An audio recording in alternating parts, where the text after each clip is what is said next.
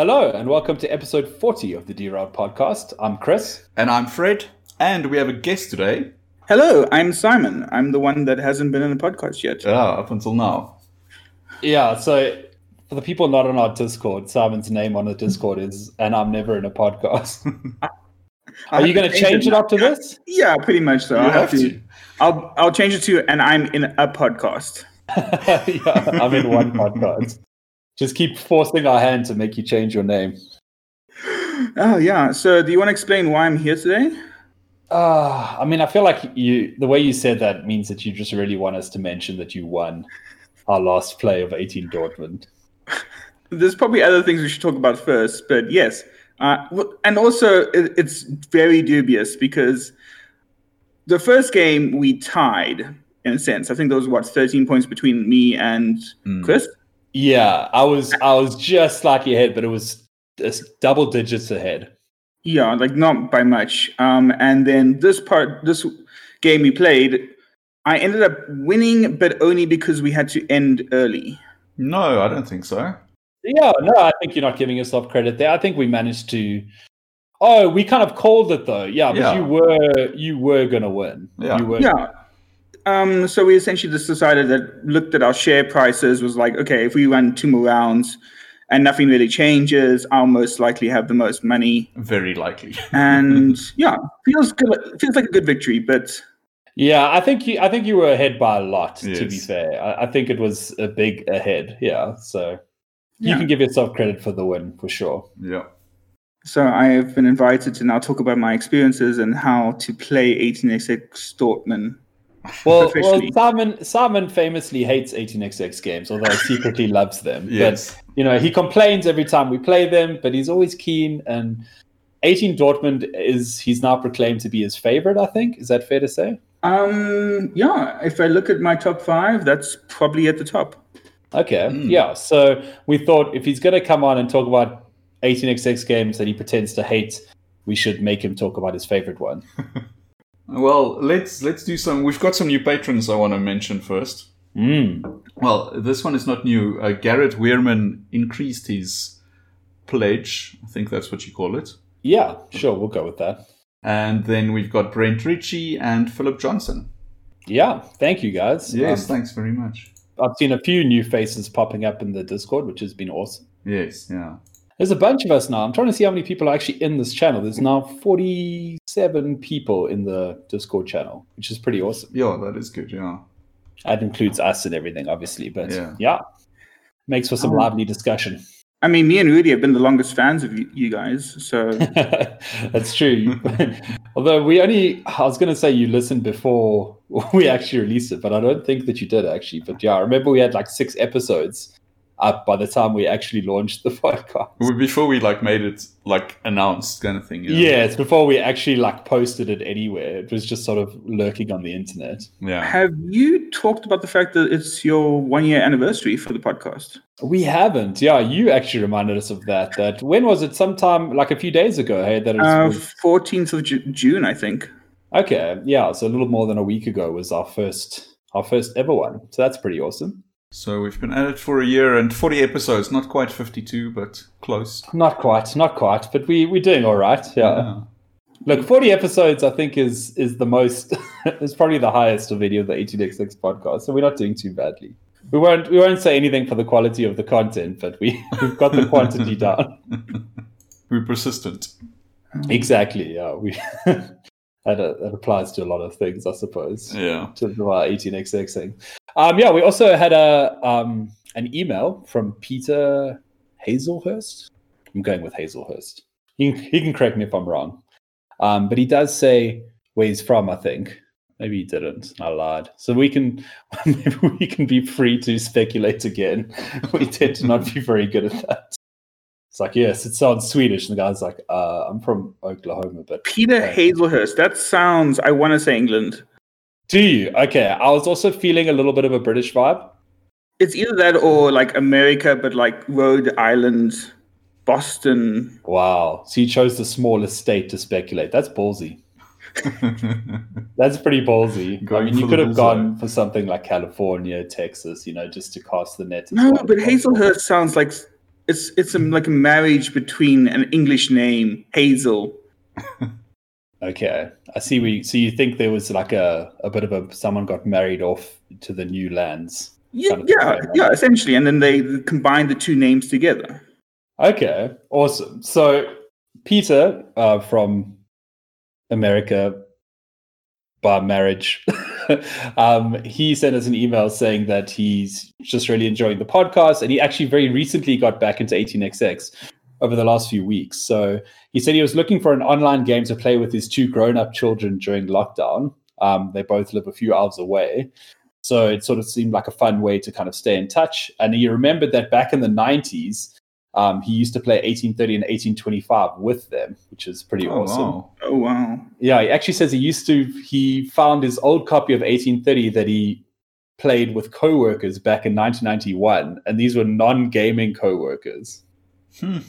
Sure. So 91, I think, yeah, there was no Netflix and stuff. So I guess people were more down with engaging in a 6-hour board game when they had very little experience with other games. So that's pretty awesome. Wow, that's very cool. What was the component quality like back then? Print and play style quality, I would suspect. So I think this would have been Avalon Hills 1830, which is actually, I mean, it's decent. It's fine, yeah. I think that was kind of the first copy of 1830. I could be wrong. The 18xx historians will maybe have my head. But yeah, I think back then it was mostly the Avalon Hill stuff when they were mostly making war games back then. And then they published 1830 as well. A couple of other 18xx's, I think. Okay. Yeah, so he tracked down his old copies of 1825 and his old copy of 1830. And he said that he has 18 Chesapeake, 1833 NE, and 1846 on pre-order. And he plans to pre-order 1889 when his Kickstarter opens. So he's fully back in. That's very cool. Yeah, but he says he's always been a keen board gamer. And yeah, he was initially into the Hex Encounter war games, which might have been how he got into the 1830 stuff, if it was the Avalon Hill one. Yeah, and he said that in his 20s it was postal diplomacy. I can't even imagine the hurt feelings that come with playing a game of diplomacy over post. Wow. Can you imagine a game that takes like 6 months to play and then someone stabs you in the back? Yes, I can, because Chris, we've been playing online games with you. That is true, but I'm yet to betray you. Look, you're not helping my dubious record when it comes to taking turns in online games. I've tried to reform my image. Initially, when we were doing the online games in the Discord, I did have about 7 going on and famously took forever to take my turns, but I'm trying to resurrect my image here. The Clans of Caledonia game that you guys are playing that's been going on for 2 weeks now? See, that's with Fred and Rudy, and they don't count. I'm trying to resurrect my image in the Derailed Discord. The Clans. I mean, I did win that Clans games. I just want everyone to know that. So yeah. I was saying it just takes days to plan the kind of moves. Sat there and drew out the whole game tree by hand. Exactly, yeah. I had flow charts. It was hectic, guys. And stabbed us in the back. I think I stabbed Rudy in the back by winning. I think he thought he had that one in the bag. Oh. The game gave him a 64% chance of beating me. Pathetic. What were they thinking? They thought I was a newbie. Little did they know. Yeah. So the last thing I want to say from Peter was he said one of the reasons he enjoys the podcast, it reminds him of a happy holiday he had in SA in 2003. We went to Cape Town, hung around for a couple of days, and then drove along the coast of Port Elizabeth. Oh, nice. Wow, that's cool. Yeah, so I actually grew up in Port Elizabeth, Peter, so I'm very well versed with it. And he said that he went to a fabulous visit to the reserve near PE. Elephants, buffalo, rhinos. Oh, cool. Yeah, which is pretty cool. I imagine it was probably Addo Elephant Park, because that's the one that's pretty close to PE. Okay. But there's some super fancy ones that side now that are like ultra 5-star and stuff. So it could be one of those, but I don't know when. Oh, no, they would have been around in 2003. So yeah, maybe it was one of those. But whenever I hear elephants, I think of Addo. Were you still in PE in 2003? Ooh, I would have been. So in 2003, I would have been in grade 10 in PE. Okay. So Peter, I was slogging through high school while you were chilling nearby and drinking red wine and eating seafood. In the game park, nice. Yeah, in the game park.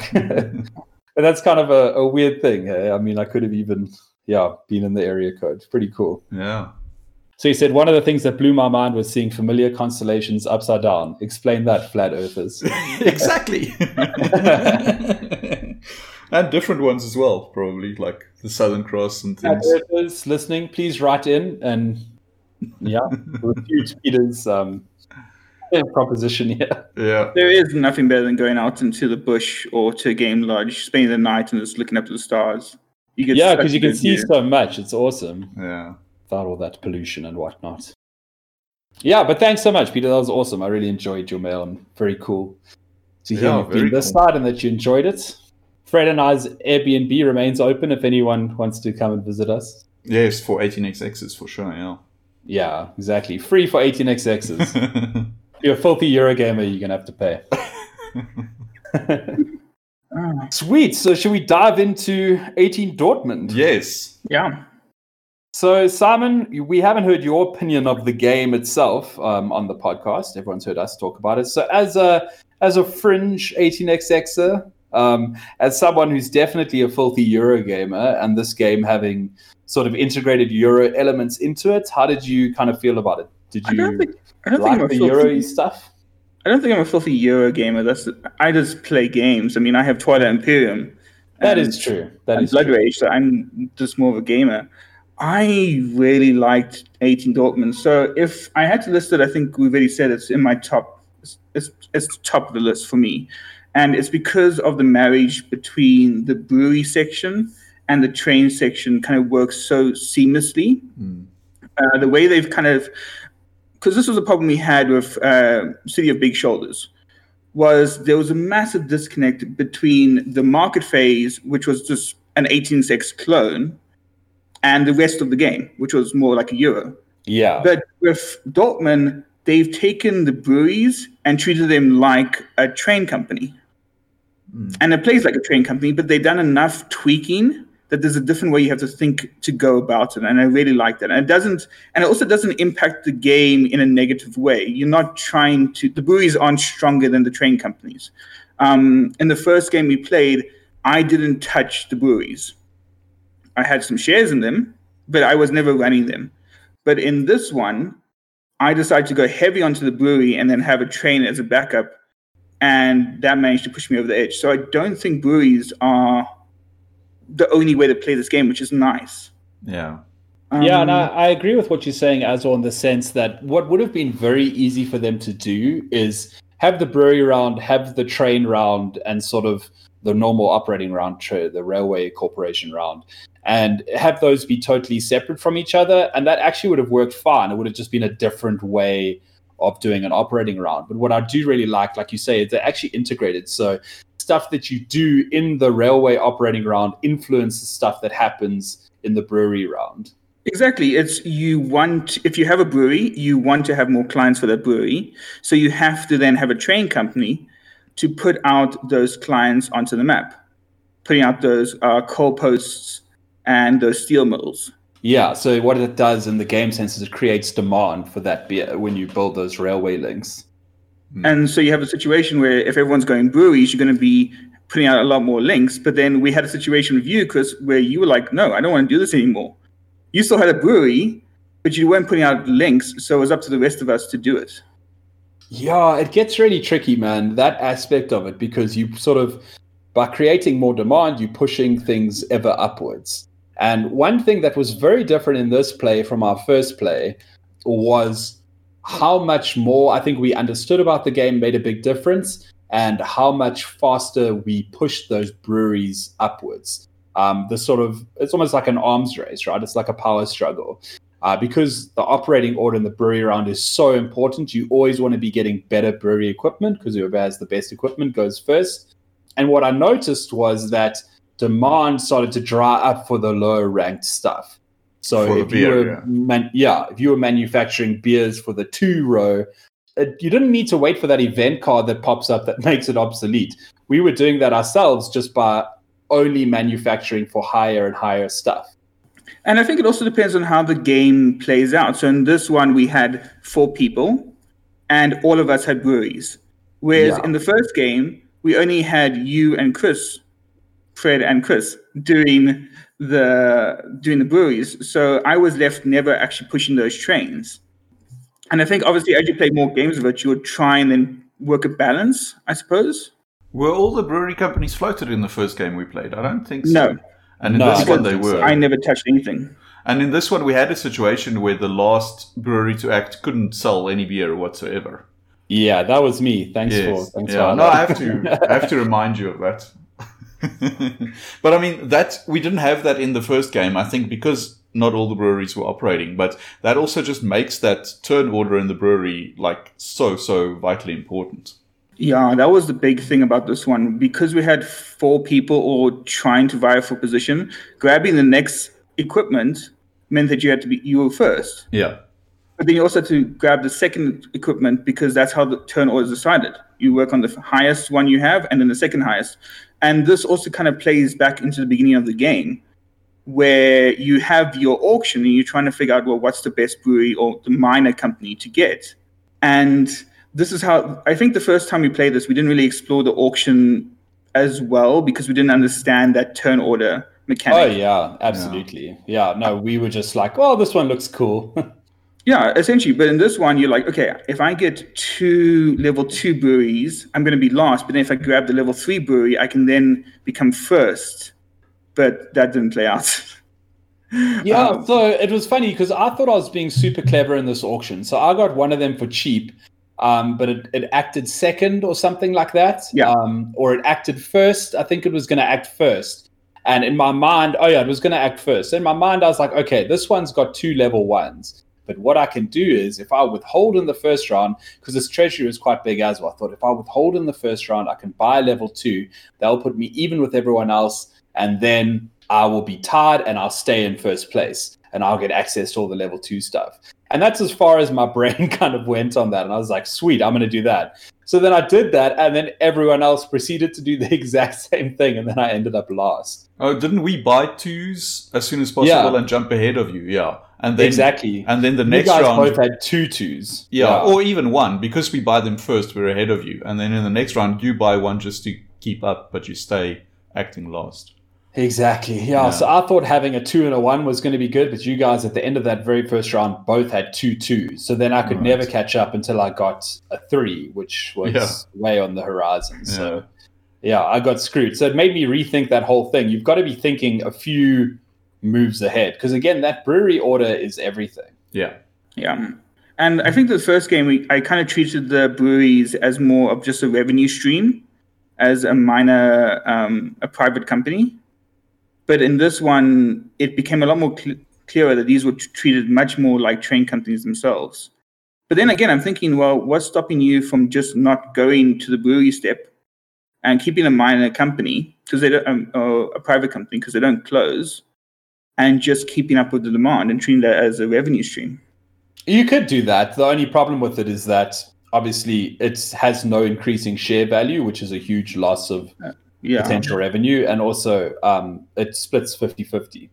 I suppose trading that brewery in for a share is far better. But then again, in the first game, I never did that. I traded in for a share much later on in the most successful company. Yeah. Which is another strategy I guess you can take in this. And I think that kind of leads into why I like this game so much because of the different ways you can approach this. If you go heavy trains or if you go for the brewery, I mean, we have to probably talk about the investment part. Yeah, well, you can talk about your initial strategy there. You kind of know it's a good game when at the end of the game, Chris immediately says, that was stupid of us. Because essentially what happened in the first 2 rounds, I didn't have my own train company. I decided to let everyone else float their company, and then I bought 2 shares in Chris's, 1 share in Fred, and 2 shares in Rudy. That was the winning move because I like to dump companies. This was the riskiest move ever because we have Fred who likes to dump companies, Chris who will happily dump. But I think also because I thought it was a new game, because I thought 18x Dortmund hasn't been explored that much, they're going to be less willing to dump early. So I kind of waited, I think 2 rounds holding onto the shares, and only once the breweries became available in the green stage did I dump all those shares and take control of a very strong brewery. But it was super risky because at the beginning of the game, I could have been left with two really, crappy companies. Yeah, I think what made it dumb from our side was sort of we fell into that trap of like, but the company's doing quite well. This train's not going to rust for a long time. I don't really want to get rid of it because we've also done that before where we've dumped a company on you early and you've proceeded to ride that company to success. And then we're like, well, that sucks. I think that happened in 1847. I think it happened where we dumped a company on you. Like, cool, you bought up like 100% of it and then won. And so I think I had that traumatic flashback in my mind when I was thinking about dumping this one because it looked so attractive. It had like good roots. It had like a train that wasn't going to rust. Yeah, and in your mind, or I think for me, it's you dumped the company. But I've only invested 2 shares and you invested 5 shares into making it happen. And now I'm this week and I'm now riding the success. And in this game, losing a company, even if you dump those 2 companies on me, I could always just work them into bankruptcy and then write them off. So I wasn't in a massively risky position in that regard. Yeah, because you did only buy 2 shares of it, right? So you could potentially... You kind of would have had a choice because you can close companies in this game. It's one of those games where if you get to the end of the stock market, the company closes, much like 1849. So you could have potentially sort of held on to those 2 shares, kept withholding, let it tank and try and raid its treasury or something to get something else, right? Yeah. Float a new company, try and build up its treasury, then transfer that treasury and then close the company. You could have potentially pulled off something tricky like that. So yeah, talking about it now, it's not necessarily cut and dry that we should have just dumped on you and that's the end of the story because you would have had to pivot and change your strategy potentially, but it's not necessarily that in the future you couldn't do the exact same thing. And if we did dump it on you, adjust from there. It's not clear to me that it would have just been like, you lose, cheers. Yeah, I think this kind of plays into what Chocho said on the Discord of how do we look at a game and realize what the mistakes we made and then change them as mistakes. Because we do the great thing of we finish a game and we start talking about it and we go, okay, you did that very cleverly, you did that smartly. But now we're talking about it a week later and our choices might be completely different. So I don't know, how do you guys evaluate a good choice in an 1806 game, especially in something like 18 Dortmund? Yeah, I think it's often easier to recognize the bad choices. I think when you feel the consequences of them, when you're like, that was a mistake. And sometimes it's easier than others, right? Sometimes there's that sort of key decision point where you're like, should I get rid of this or should I buy that or should I sell this? And then, 3 rounds later, you're like, I waited too long on this and now I'm punished. I should have done this or that. So those ones are easy, but a complex scenario like this, especially since it's early on in the game, it's interesting because I can easily say, I should have dumped that company on you, but then at the same time, you could have pivoted with it and done something completely different, but still come out winning. Yeah, this is probably not like a Fred situation where he floats 3 companies all at once and you're like, don't know if that was the best play. Or the classic Fred situation where he, in 1849, where he floated a company and then immediately went bankrupt and had to close it. He couldn't afford the trade. I remember that. Wasn't it something like didn't the same happen in this game in 18 Dortmund where the company floated and you didn't have enough? But I think in Dortmund you can sell off shares as you go through the game. The companies can sell off shares to the bank, so you're less likely of running into that. But it's really bad when you float a company and you still can't afford a train at the end, so you have to sell shares. It does not feel great. Yeah, that can happen. Look, I think the other things is obviously we talked about the auctions. It's very different than a normal 1806 auction, and I kind of like it. I place a bid and then you try and one-up me on it. I like it as well. Yeah, it's fun for something different because there's those situations where you sort of like, especially when you have to replace your token and you can say, well, you always have a choice. It's sort of like I can either take one of these free ones and I know that I can get this for 0 and end the auction immediately, or I can mix things up and then bid on someone else and then, we keep going. Yeah. If I looked at my success in this game, it probably came down to 2 things. Firstly, I floated a company that had a 40% share at the start. which if I learned from Fred is that having more shares than the normal 15 that's allowed, because I'm having one that is giving me 40%, is very strong. And I kind of did the same with my train company. I waited for Rui to float the 20%, 10, 10, 10, 10, and I managed to get the 20, 20, 20 company. So that's another thing about 18 Dortmund is that the company shares they're all over the place. So knowing kind of what company to pick up at the right time and get those shares that matter. And also some companies have a 20 share and then 10, 10, 10, 10, and then the last share is another 20%. And being able to pick those up, I kind of realized after so many games with you guys that having those extra shares can definitely give you the win. Especially something like a 40%. Like that's pretty huge. Yeah. And that one's interesting. So that is as soon as the 3 trains are bust, you can float brewery companies. And that 40% is one of the brewery companies that's always in the game. And what's kind of interesting about that is that it actually requires quite a lot of cash to be able to just buy that straight up. Yeah, and again, because of the investment I did, I had some revenue coming in from your guys' trains. You guys didn't dump the stuff on me, so I could then afford that brewery. Yeah. So what I found a little bit tricky about it was that sometimes, you have to get to 50% to float, right? So you would think, well, you have to pay 40% anyway. But sometimes what you want to do is first buy 20% and then let other people do their thing. Sometimes in order to buy, let's say, a 40%, you have to sell some of your shares and then potentially leave your company vulnerable. Whereas once someone else had already committed to floating something, leaving your company vulnerable wouldn't be a problem because they would no longer be able to afford to take it away from you. And that's something that happened to me in one of these games where I was looking at like a 40% share and I was like, well, I actually can't buy that outright right now. I need to sell shares to do it. And if I sell shares as my first move, it's going to be a problem for me. Right. I kind of had the same with the train company I floated at the end. I essentially waited for all you guys to put your money in, and then only then start doing the 20%, 20%, 20% share, because I realized that was very vulnerable for someone to take it over. If I grab a 20% and they grab a 20%, then it becomes essentially a race. Yeah. Yes, I do remember you doing that. Yeah, you'll be ahead in the race, but you lose the benefit of having those 20% shares. You'll have 2 of them at most, yeah.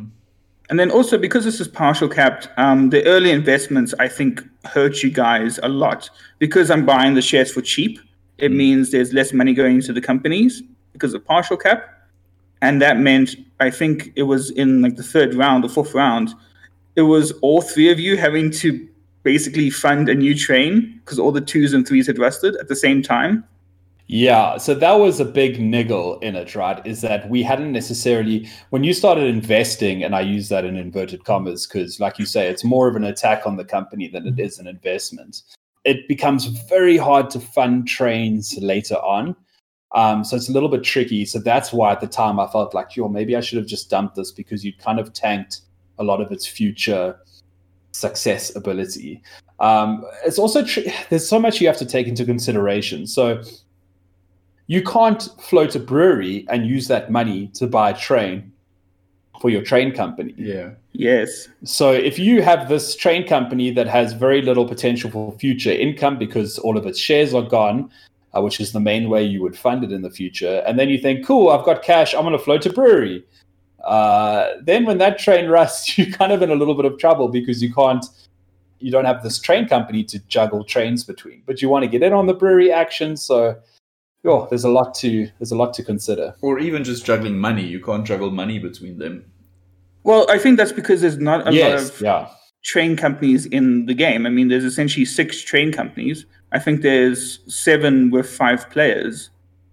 And if everyone has a company, that means there's only really one company to go around and be used as a juggling company, essentially.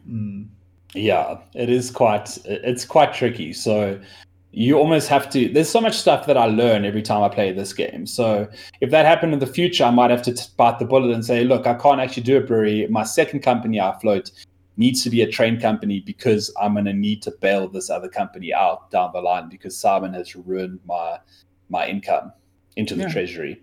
Yeah. But overall, I really did like 18 Dortmund. it was that lovely marriage between the two systems, and obviously really likes it a lot. And I think because of the same reason, it's that kind of Euro style mechanic, but it's much more closer akin to an 18xx game. Look, there are some things of Dortmund I don't really like. I think the map isn't as exciting as it could be. And I noticed we didn't use stations a lot. That was something I also picked up on. In both our games, the stations for the companies are very expensive, and you almost never have money, and you never really want to use them. I think some companies are happy with one being placed down, and maybe you get a second one, but rarely you see more than that. There wasn't a lot of train blocking either, or route blocking, I should say. Which is interesting, that just makes me then think, so what if I was the guy who ignored breweries, went all train routes, and basically blocked off all the routes? Because I had a bunch of money and I float the companies that have tons of tokens, and I do my best to block the routes that go off board.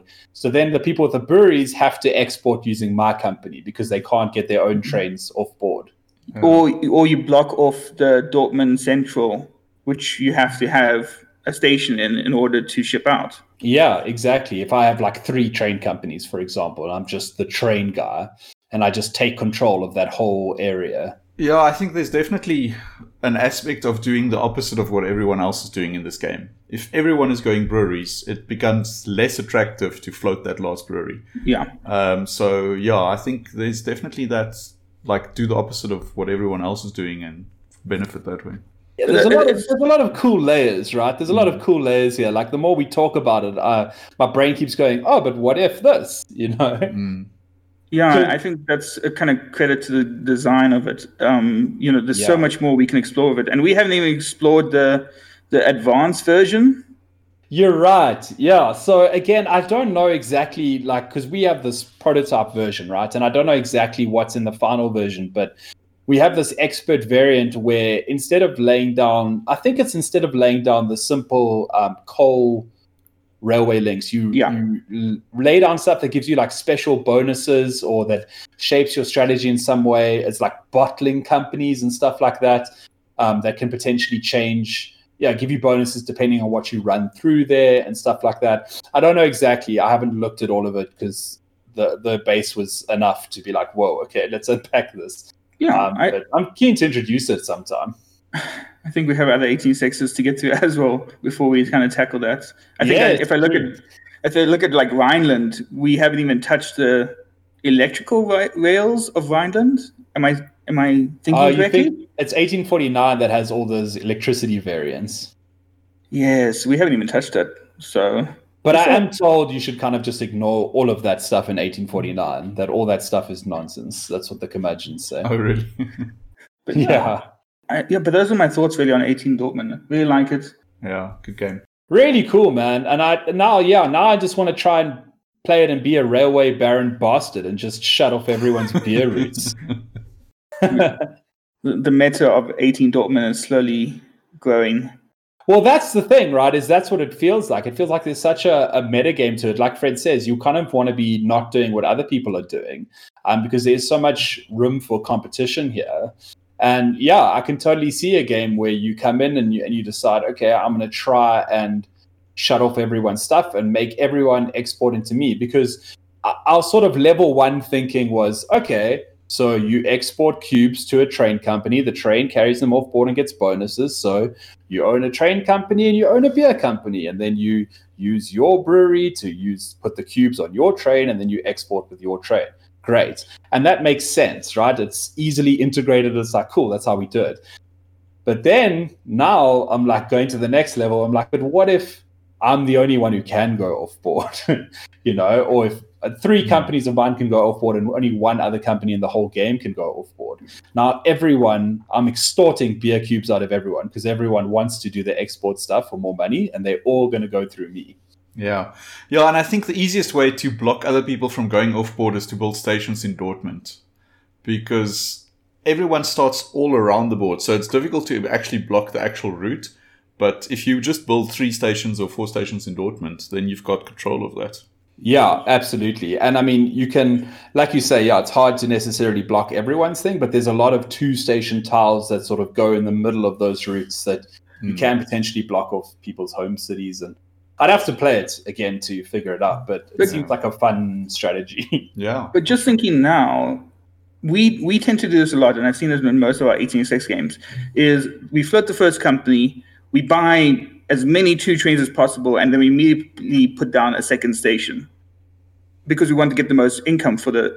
But I'm now wondering if that's the correct play for this. Maybe it's better to wait a bit, buy only 1 train, and put a station in a better spot. I think it depends on whether you want to hold onto that company for the long run or whether you just want to get some money out and float something else.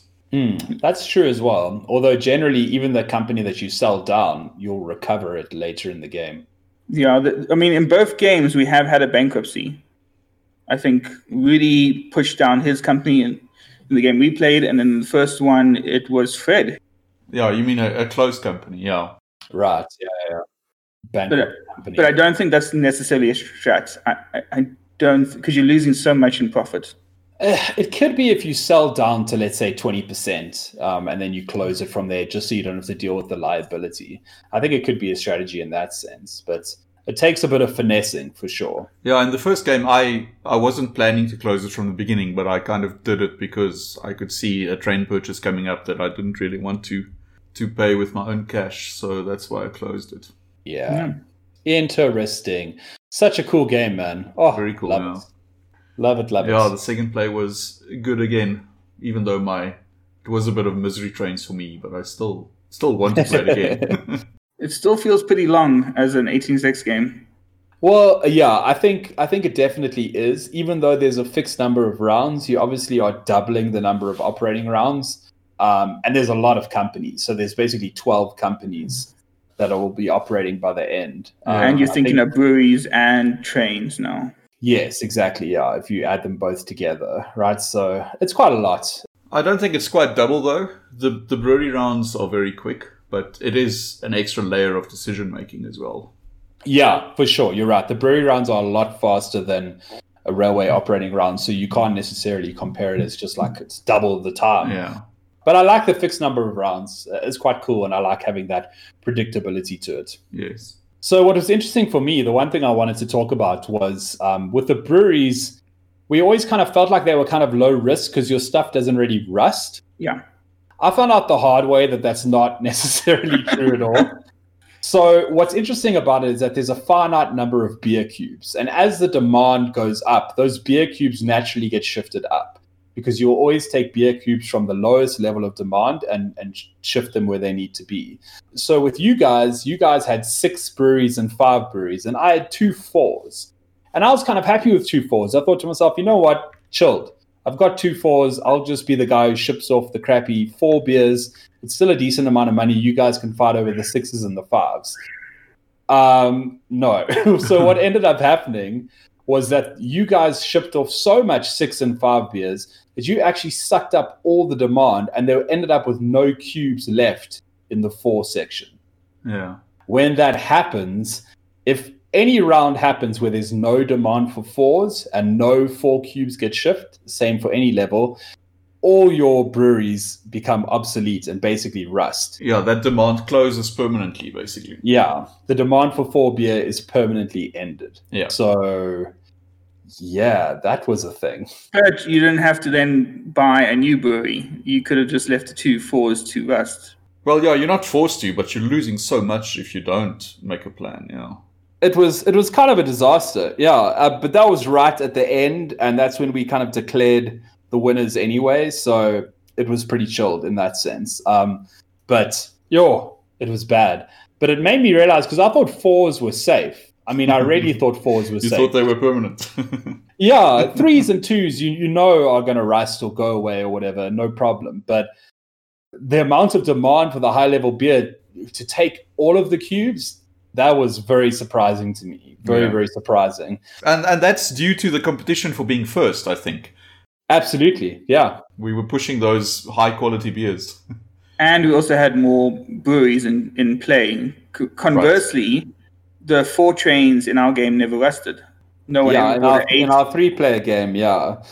And I think there was less of an arms race, and so less demand and less people invested in breweries. So, yeah, that time it went a lot better. Yeah. Fred, any other thoughts? Nothing from me, I think. I think I probably should just do this a list of my top 5 18xx games that I don't necessarily hate.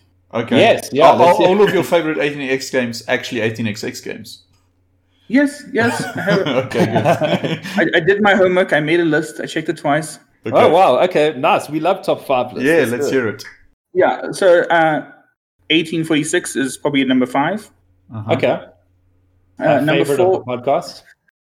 Number 4 would be Rhineland. I think there's still a lot for us to explore. I'm still worried about the revenue track in Rhineland, but yeah, definitely on the list. Mm-hmm.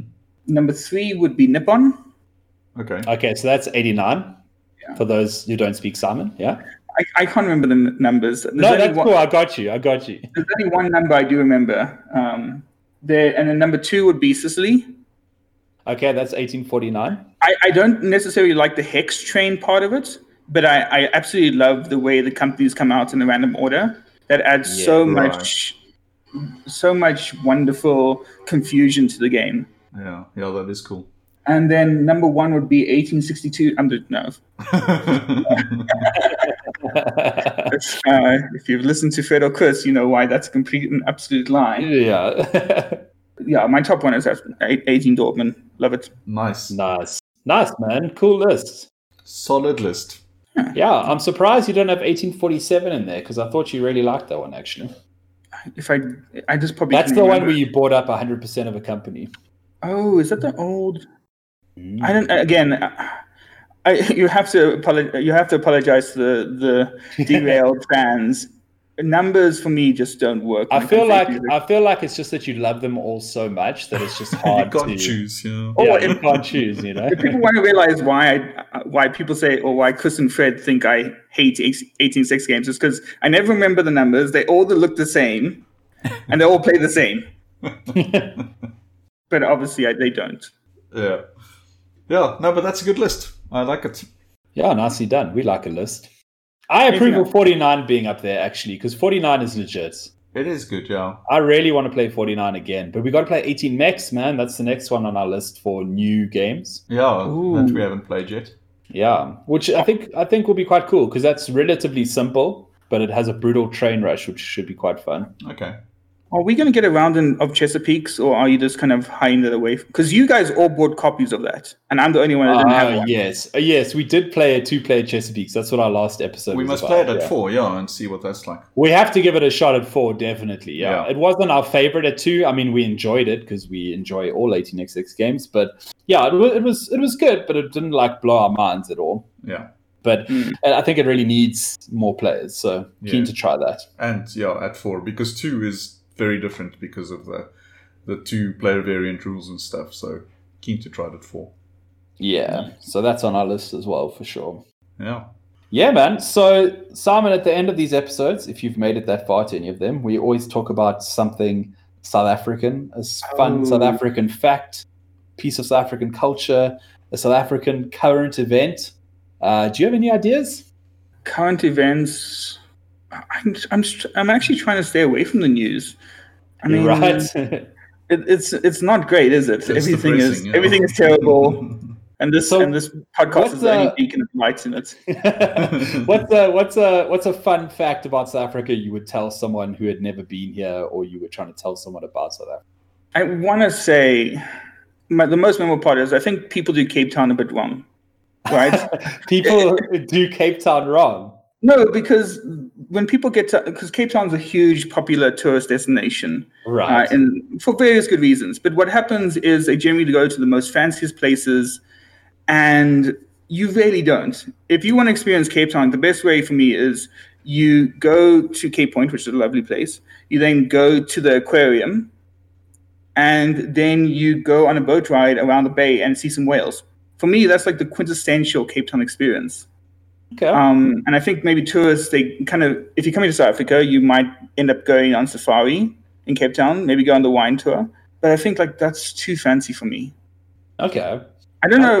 You'll be tempted because our currency sucks and you can do lots of fancy things. I mean, that's a great thing. So obviously, because of the whole situation right now, I think there'll be a lot of internal touristy things happening. I know me and the missus are planning a trip when this all blows over. Nice. Where are you going?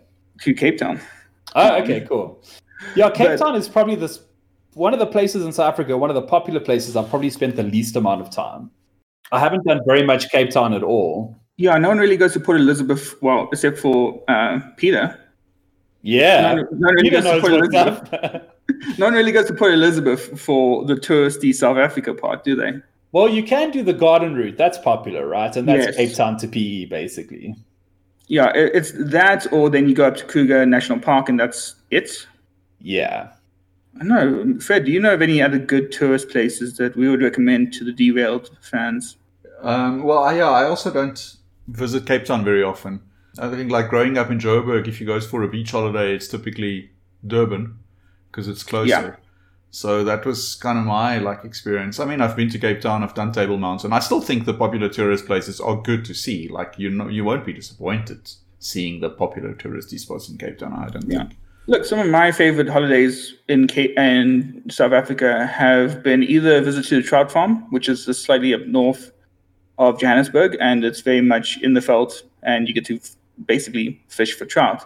The other thing is we went to a lovely place in the Karoo, a place called Groenvlei, which is, I think, in Afrikaans, that is Green Vale. And it's a little valley. There's a lovely, sweet old lady and her farmstead, and she rents out her cottage, or she has a separate cottage that you can stay in. And that's actually a wonderful trip. It's, I think, only about 6 hours from Joburg. And especially in wintertime, there's this wonderful walking through the Karoo landscape. And you can kind of get the whole experience with the sheep and the farm life. Yeah, you're right. There's a lot of really cool, very pretty places that are kind of just in the middle of nowhere. Like, I once went away for a weekend with some friends. I think it was like a place in Mpumalanga, also one of these trout area places. Yeah. And it was just like this Airbnb or whatever, but it was literally a house like in the middle of like these green mountains. We like drove on this road that wasn't even a road, and my poor hatchback managed to climb up this hill. And it was just like totally self-sufficient. I think it was like solar powered. It was this like stone house or whatever. So it was, it had all its own electricity generation and all of that. Beautiful. And just the views were like incredible. But it was literally just someone built a house like literally in the middle of nothing, but really, really cool. And there's so many little places like that. So yeah, I mean, I think there's no limit to what you can do on holiday in South Africa. I do really think it's a great holiday place. Yeah. Cape Town definitely has a whole bunch of like touristy stuff that is really nice and really, really pretty and really cool to do. You definitely won't be disappointed. And yeah, you can get a lot of value here if you're coming from the States, from Europe, pretty much anywhere in Europe.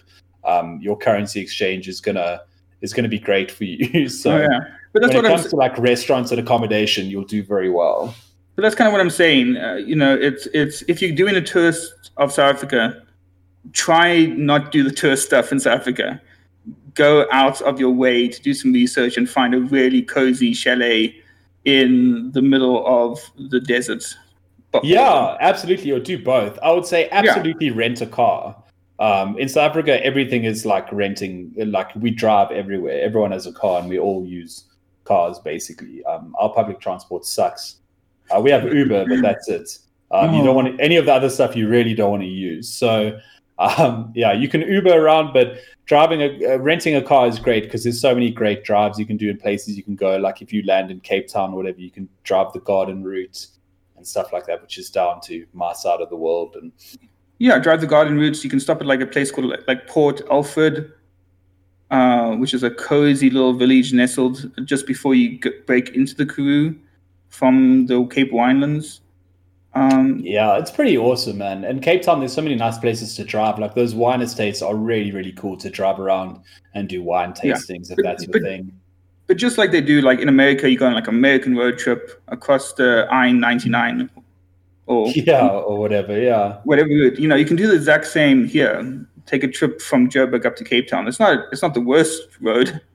Yeah, I mean, where you could land. I imagine what you would do is you would like land in Joburg, right? Yeah. Go to Kruger, which is obviously amazing, somewhere like that. You can do stuff around there. Then fly to Cape Town, rent a car in Cape Town, drive the garden route down to like PE side. There's some incredible game reserves in the Eastern Cape. The best game reserves in the country are actually in the Eastern Cape in terms of like just really, really, really luxury, if that's your thing. Yeah, and that'd be a pretty cool holiday, I think. Well, you're kind of missing out one key event that you need to do if you're in South Africa. Well, of course, you have to come to DerailedCon. Absolutely. And you might even be featured on a podcast. It only took me a year. Yeah, exactly. 100%. If you come visit us in Joburg, we'll put you on the podcast. We'll play 18xx. It'll be fun, man. Let's do it. Yeah, that'll be awesome. Yeah, we still actually really want to do a DerailedCon. I mean, we don't necessarily expect anyone to come, but if it's just us playing games for a weekend, we'll probably enjoy that as well anyway. So. Yeah, for sure. Yeah, it's just all kind of like on hold with the lockdown stuff still in effect and everything. Oh yeah, because there was tons of planning for the DerailedCon before this. Well, we kind of were looking at doing it towards the end of this year, and we were going to chat to Richard, who's one of the local guys here, has a venue and stuff like that. But yeah, we'll see. We'll see how we go. Yeah. I mean, you could always do like an online festival, the Derailed online festival. You could, but not for our first one. No, yeah, you want that. You want the personal in-person feeling. We want to do the thing, man. We want to do the thing. Teach people 18xx and play a bunch of 18xx, hang out. It'll be fun. Exchange some viruses. Yeah, exactly. Yeah. Yeah, cough on each other. It was the con flu, but now it's going to be the derailed flu. I have like one of those measles parties. You know they used to do when kids were young, and they'd like one would get chicken pox, and they'd like have a party, so all the kids started at the same time. Yeah. Is that a thing? Yeah, that was totally a thing, dude. Yeah, because it was like better to have it when you were young, and it was easier if they all had it at the same time. I mean, how cool would that be to be patient zero at one of those parties, though? Like, everyone's all up in your shiz, man. Everyone, you're like the star of the show. Like, what up, guys? I've got measles. Come at me. Ladies. I think we have, yeah. So what's next? What's the next plan? When I think are we gonna meet up and play some Chesapeakes, or meet up and play some 18 mechs? Yeah, I think we can do some 18 mechs, 18 Chesapeakes. Hopefully, yeah. I mean, hopefully, in the next podcast, it's not going to be illegal to see people. Yeah. Hopefully, we won't be breaking the law by playing a board game. Yeah. We'll see how it goes. But yeah, sweet. I think we can end there. Yes. Thank you, guys. Thank you, Simon, for joining us. It was good to have you on. Thank you for having me. Yeah, very cool, man. Thanks for sharing your thoughts as our resident Dortmund expert. Yeah, it was fun. I just wanted to be on the back of the box. Simon thought Dortmund was pretty good for an 18xx game. Yeah, exactly. Put your quote on there. The derailed review. There you go. Yeah, we need a cool thing, man. You know, like they got the golden pair and like the seal of excellence. You know what I mean? Yeah. Well, I mean, if there's any fans of the podcast that want to make a logo for the Derailed. Yeah, Fred, we need one of those, dude. Like a Dice Tower approved kind of thing, yeah. Yeah, man. That's how we get our seal on a box, dude. Yeah. You gotta have the seal. Yeah. That's the thing. Oh, let's make our seal an actual seal. Yes. Like a seal of approval, and it's just a seal balancing like a golden train on its nose. Oh, this sounds so good. Yeah. Okay. Time to brainstorm, guys. Sorry, we've got work to do. We're gonna have to leave. Yeah. We're busy planning our internet fame, if you guys don't mind. But we will see you again soon, hopefully talking about Cheesy Peaks, 18 mechs. Yeah. Something cool. Cool. Thanks very much, guys. Cheers. Thanks, everyone. All right. Cheers. If you would like to get in touch with us, we are at Derailed18xx on Instagram and Twitter. You can email us, derailed18xx@gmail.com, and we're on Patreon at patreon.com/derailed18xx. Thanks for listening.